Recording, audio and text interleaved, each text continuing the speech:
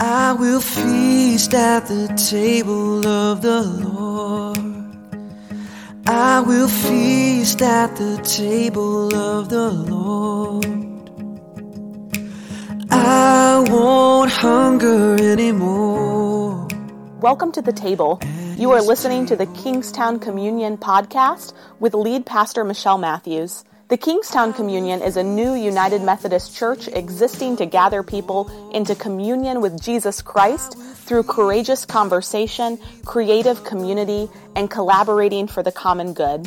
For more information about upcoming events and opportunities to serve, visit our Facebook page, facebook.com/Kingstown Communion. We're glad that you're listening along with us. If you live close by, we hope you'll join us for worship in person. And if you ever feel so inclined to help us by giving financially, you can do so on our website, kingstowncommunion.net. At the table of the Lord, there is peace at the table of the Lord. Choose life. This is God's plea to Israel on the eve of their entry into the promised land. Choose life. I have set before you life and death. Choose life. These are among some of the most powerful words in the Bible. And they have also become the most divisive words in America. Choose life. Half of America hears the word life and immediately identifies with the plight of the unborn child. The other half of America hears the word choose and zeroes in on the rights of pregnant women. We are a nation of 300 million people, and we have over 4 million live births every year, and we have nearly 1 million abortions. However diverse the list of ethical issues of our time, abortion is always right at the top of it. And on the whole, the mainline churches like us, Methodists, Episcopalians, Lutherans, Presbyterians, the mainline church has come to a clear position on this question. You want to know what our position is? That's why you've come today. Our position is, let's not talk about it. On the whole, the mainline church has come to the decision to just not talk about abortion. And there are some good reasons for not talking about abortion, right? Everyone knows there are plenty of Christians who talk about nothing else but abortion. And it sometimes seems like their passion around this issue has obscured their sense of love and joy and peace and kindness and gentleness and self-control. You know those people. So it's a natural reaction then for us other Christians to say, we want the world to see our compassion and understanding, not our fanaticism and judgmentalism, right? Meanwhile, most of us have been close enough to this question. If not ourselves, then our family or our friends.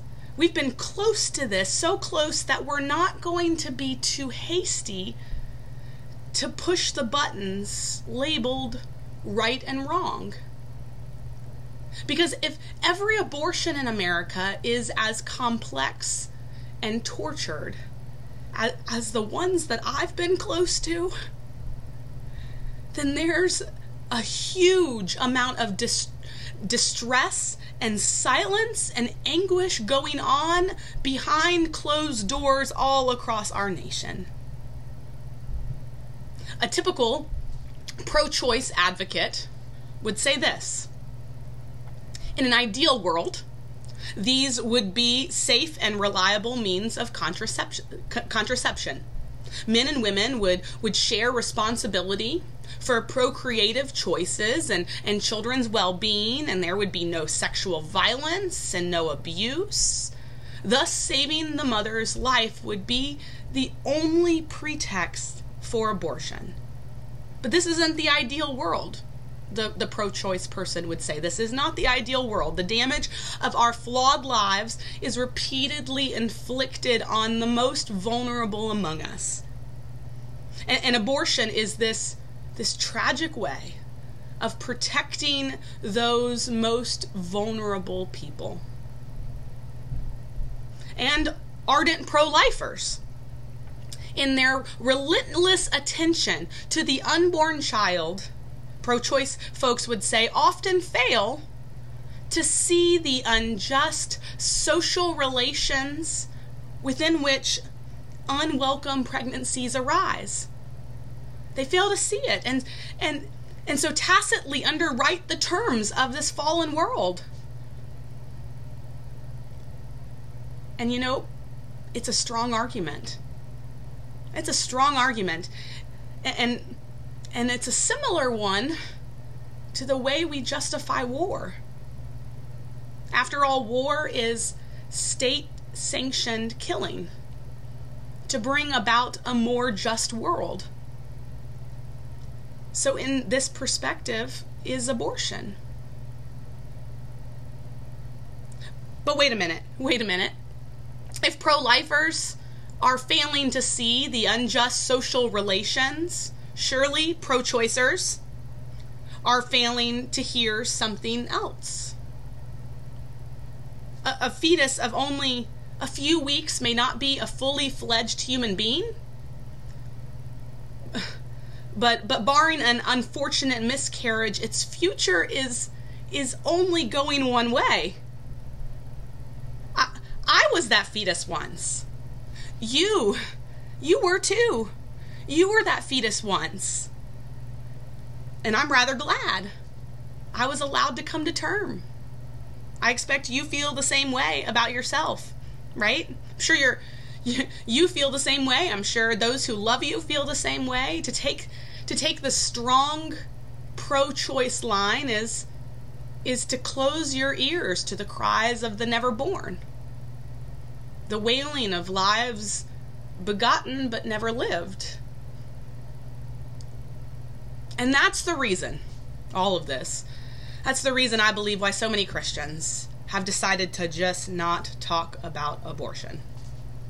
Not because it's controversial, not because they fear something judgmental, not because their own lives had taught them that the line between right and wrong is more fragile even than they once believed, but because to talk about abortion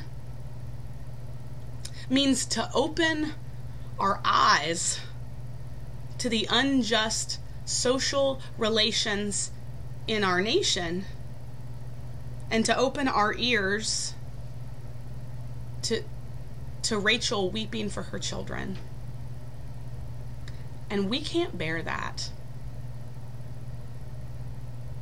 But we have to talk about abortion. We have to talk about abortion, and even though we don't want to talk about it, we want to talk about it.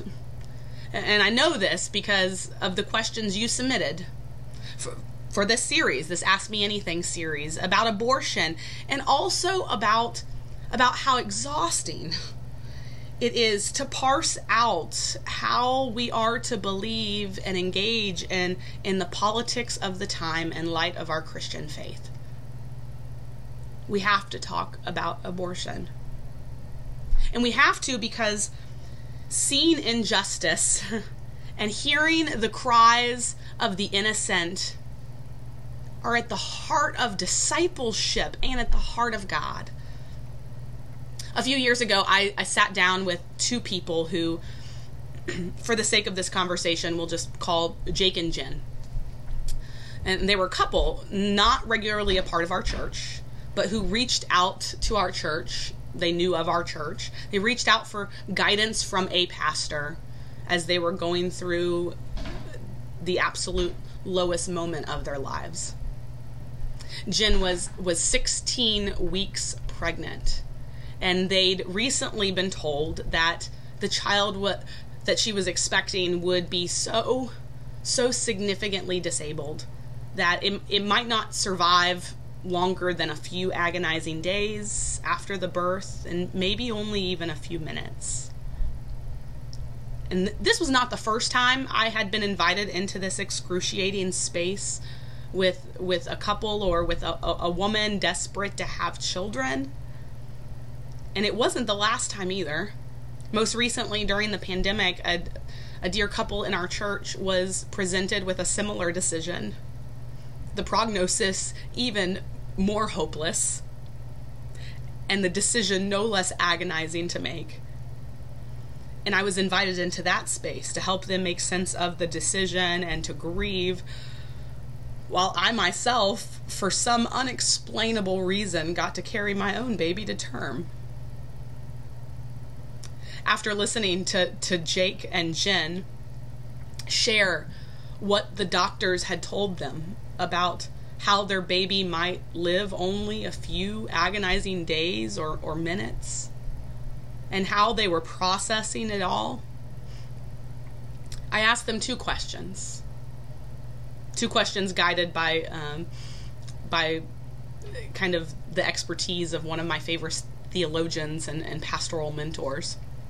I asked them two questions. First, I asked them, what's the best thing that can happen? And Jen sat with that and thought about it and chewed on it, and she said that I would find peace. And then I asked, what's the worst thing that can happen? And she said that I might have this child and it might live terribly troubled and hugely disfigured, and that my friends might come around once or twice, and then I would be left alone with this. Taking a long pause, I said, so what you want is peace, and what you fear is being alone. But may I suggest to you that what you need is the church. Jen said, oh, my dad is dead set against abortion. He thinks people who have abortions are going to hell. And my mom, she's all for women's rights, you know. She marched and everything. And she thinks it should be my choice. And I said, is it possible for you to realize that what we're talking about here is not a campaign for abortion or a campaign for women's rights? It's not legislation, neither is it about going to hell. Because all these people with all their certainties surrounding you on both ends of the spectrum have left you alone. Alone now with your decision. And alone in 6 months' time from now, when you might need all the help you can get as you wrestle with the decision that you've made. You don't feel like you can ask for real help. And you sense, probably rightly, that real help isn't there. It's perfectly understandable and acceptable that you're drawn towards terminating this pregnancy. But the real problem here isn't one that a termination will solve. You need people who won't leave you on your own. You need a hope that sees you through the suffering, whatever it may be. You need people around you who will make your life beautiful, even when it's not happy. What you need is the church. when the conversation was over, I kind of stared into space for some time. And I couldn't shake this sense of uneasiness in my soul. What bothered me wasn't the conversation we had, but whether this couple could actually find the church that they so desperately needed. I saw before me two choices. On the one hand was the church represented by Jen's father, right? Captivated by notions of personal assurance and righteous judgment. And on the other hand was the church of Jen's mother, captivated by individual freedom and progress through legislation. Two churches. One that makes the Bible its constitution, and the other that's made the Constitution its Bible. I'll let you decide which one you think Kingstown is.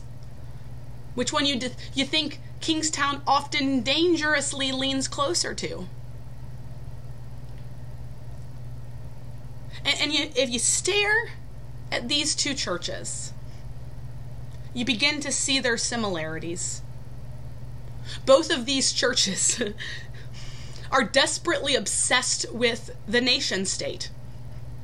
And both of these churches are desperately preoccupied with the individual. On one hand, they've come to assume that America is their church, and they've got to battle to win America with the weapons of campaigns and lobbying and government and legislation. And on the other hand, they've come to see Christianity as largely a vehicle for personal fulfillment and individual choice. So the church for both has become little more than a pawn in a personal or political game. Meanwhile, both churches have failed people like Jen and Jake because they've both left them alone in this defining crisis of their lives, making them feel ashamed to talk about it, making them stay silent. Jen's mother's church proudly securing their right to choose, but leaving them alone with the impossible and agonizing choice they're going to have to make. And Jen's father's church over here sternly demanding they uphold life. But when the time comes to support that life, is nowhere to be found. These parents are alone. And what they need is the church. And this is why the church can't just agree to say, let's not talk about it. We can't do that. Because that becomes yet another way of leaving people alone to make this choice all alone, to face that life that results from that choice. Alone. What kind of church might we need to become? What kind of church must we become if we are going to be people who could talk about abortion, really talk about it? Or like the question presented to Israel today in our scripture as they stand on the precipice of the promised land. What kind of people would you need to become? Would we need to become if we are going to be those who choose life? So today I would like to make 3 suggestions inspired by the language of Jesus, this language that Jesus often uses when he insists on talking about the things that are difficult to talk about. Jesus often takes a law from the Torah, the very law the Israelites would have carried with them into the promised land. Jesus would take a law from the Torah and would say, "You have heard it said, but I say to you." Now, and this isn't doing away with the law, but reinterpreting the law in light of the gospel. So I would like to do this today. Using the language of Jesus, I'd like to do this 3 times. Number 1, you have heard it said. You've heard it said that life should be flawless. Live a flawless, irreproachable life.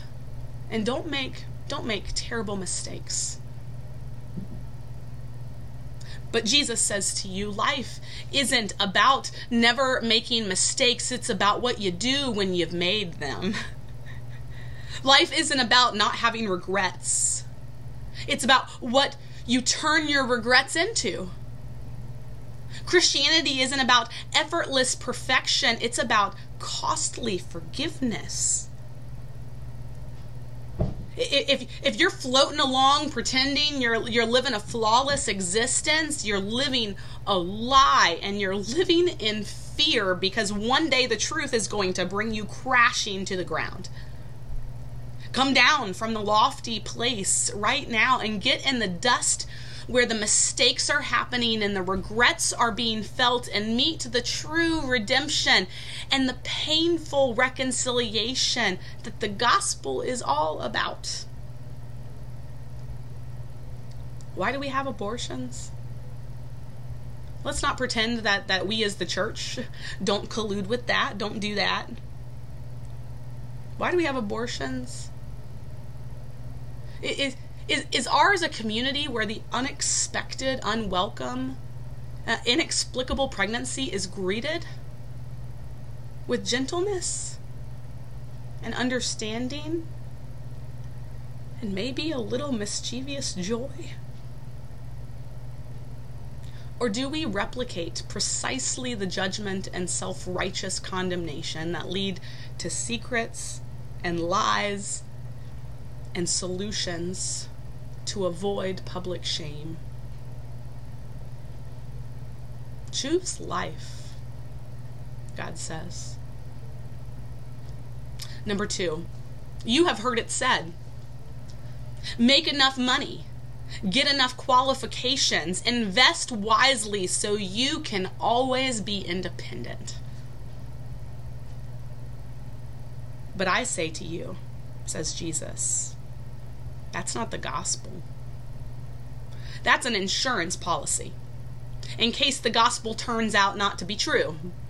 The gospel is bear one another's burdens. The gospel is that we would find a strength in one another we could never discover left to ourselves.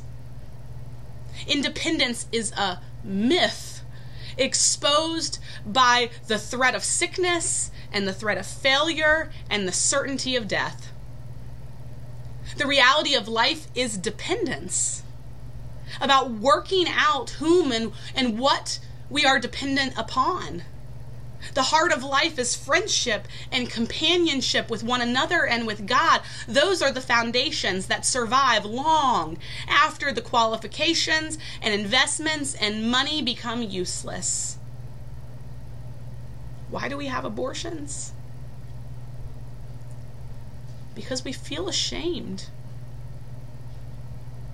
We don't feel we have the emotional support or the money or the security to meet all our commitments or give a child a chance in life without destroying our own.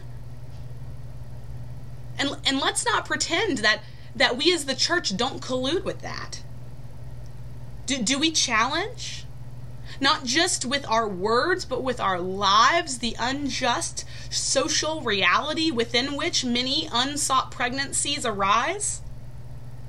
Do we genuinely welcome the unexpected and untimely stranger with open arms? Choose life. And number 3, you have heard it said, have a perfect body, a trophy spouse, and may all your offspring be poster children. But Jesus says to you, the body that matters is my body, not yours. I know how broken you are inside, even if you keep up the tidy appearance on the outside. We're all disabled. It's just that in some of us, it's harder for a stranger to see it.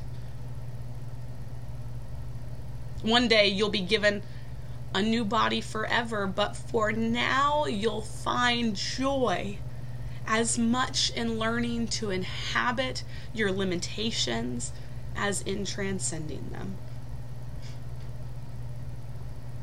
Discipleship lies not in saying my body is not broken, but in finding people to whom you can truly say, my body is broken for you. Why do we have abortions? One reason is that we fear that a disabled life is less than a full life. We don't trust that God will shine through the holes in our minds and in our bodies. We're so concerned to abolish suffering that we would rather end life than watch a life in distress. But when we look at Jesus on the cross, we see that the body of Christ is a disabled body. If we're going to call ourselves the body of Christ, we have to realize that the church is a disabled body too. I have sat with couples. I have sat with women where the good and right and holy decision to make is to bring rest to a pregnancy, to honor a life short-lived, and to move forward towards choosing life in a new way in the future. But here also, we've laid out the false laws that every day lead to others choosing abortion. The false laws of perfect bodies and material independence and flawless lives. These idols that lead the church, that are ours to own, that lead the church away from becoming the forgiving, companionable, disabled body of Christ. Is it even surprising then? Is it even surprising that in the face of this smokescreen of shame, that people find refuge not in the church but in the clinic? Is it even a surprise then? Can we deny that there is often more forgiveness, more companionship, more acceptance of brokenness in the clinic than in the church? Lord, have mercy on us. This is why we don't talk about abortion. How can we demand legislation? How can we call for personal responsibility? How can we expect a sacrificial choice unless we embody the slow redemption of costly mistakes?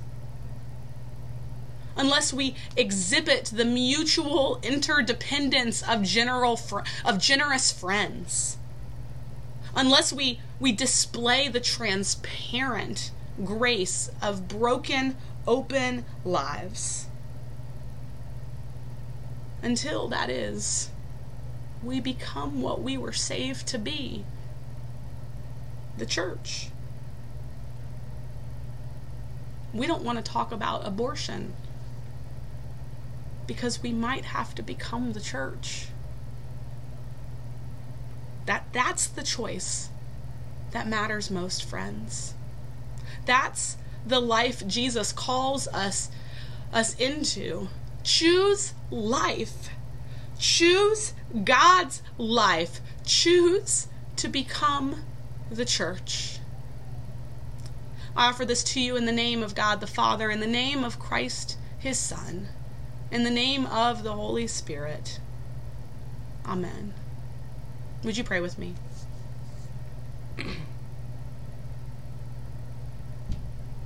God, this Valentine's Eve, we recognize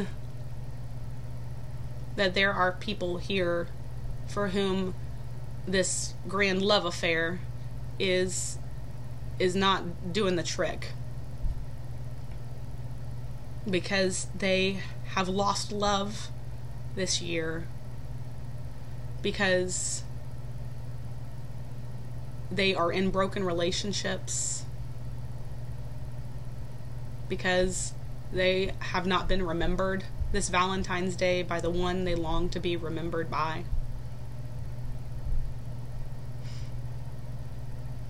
Because they have not found the relationship in life that their heart longs for. Because they're just feeling super alone right now. God, we remember all those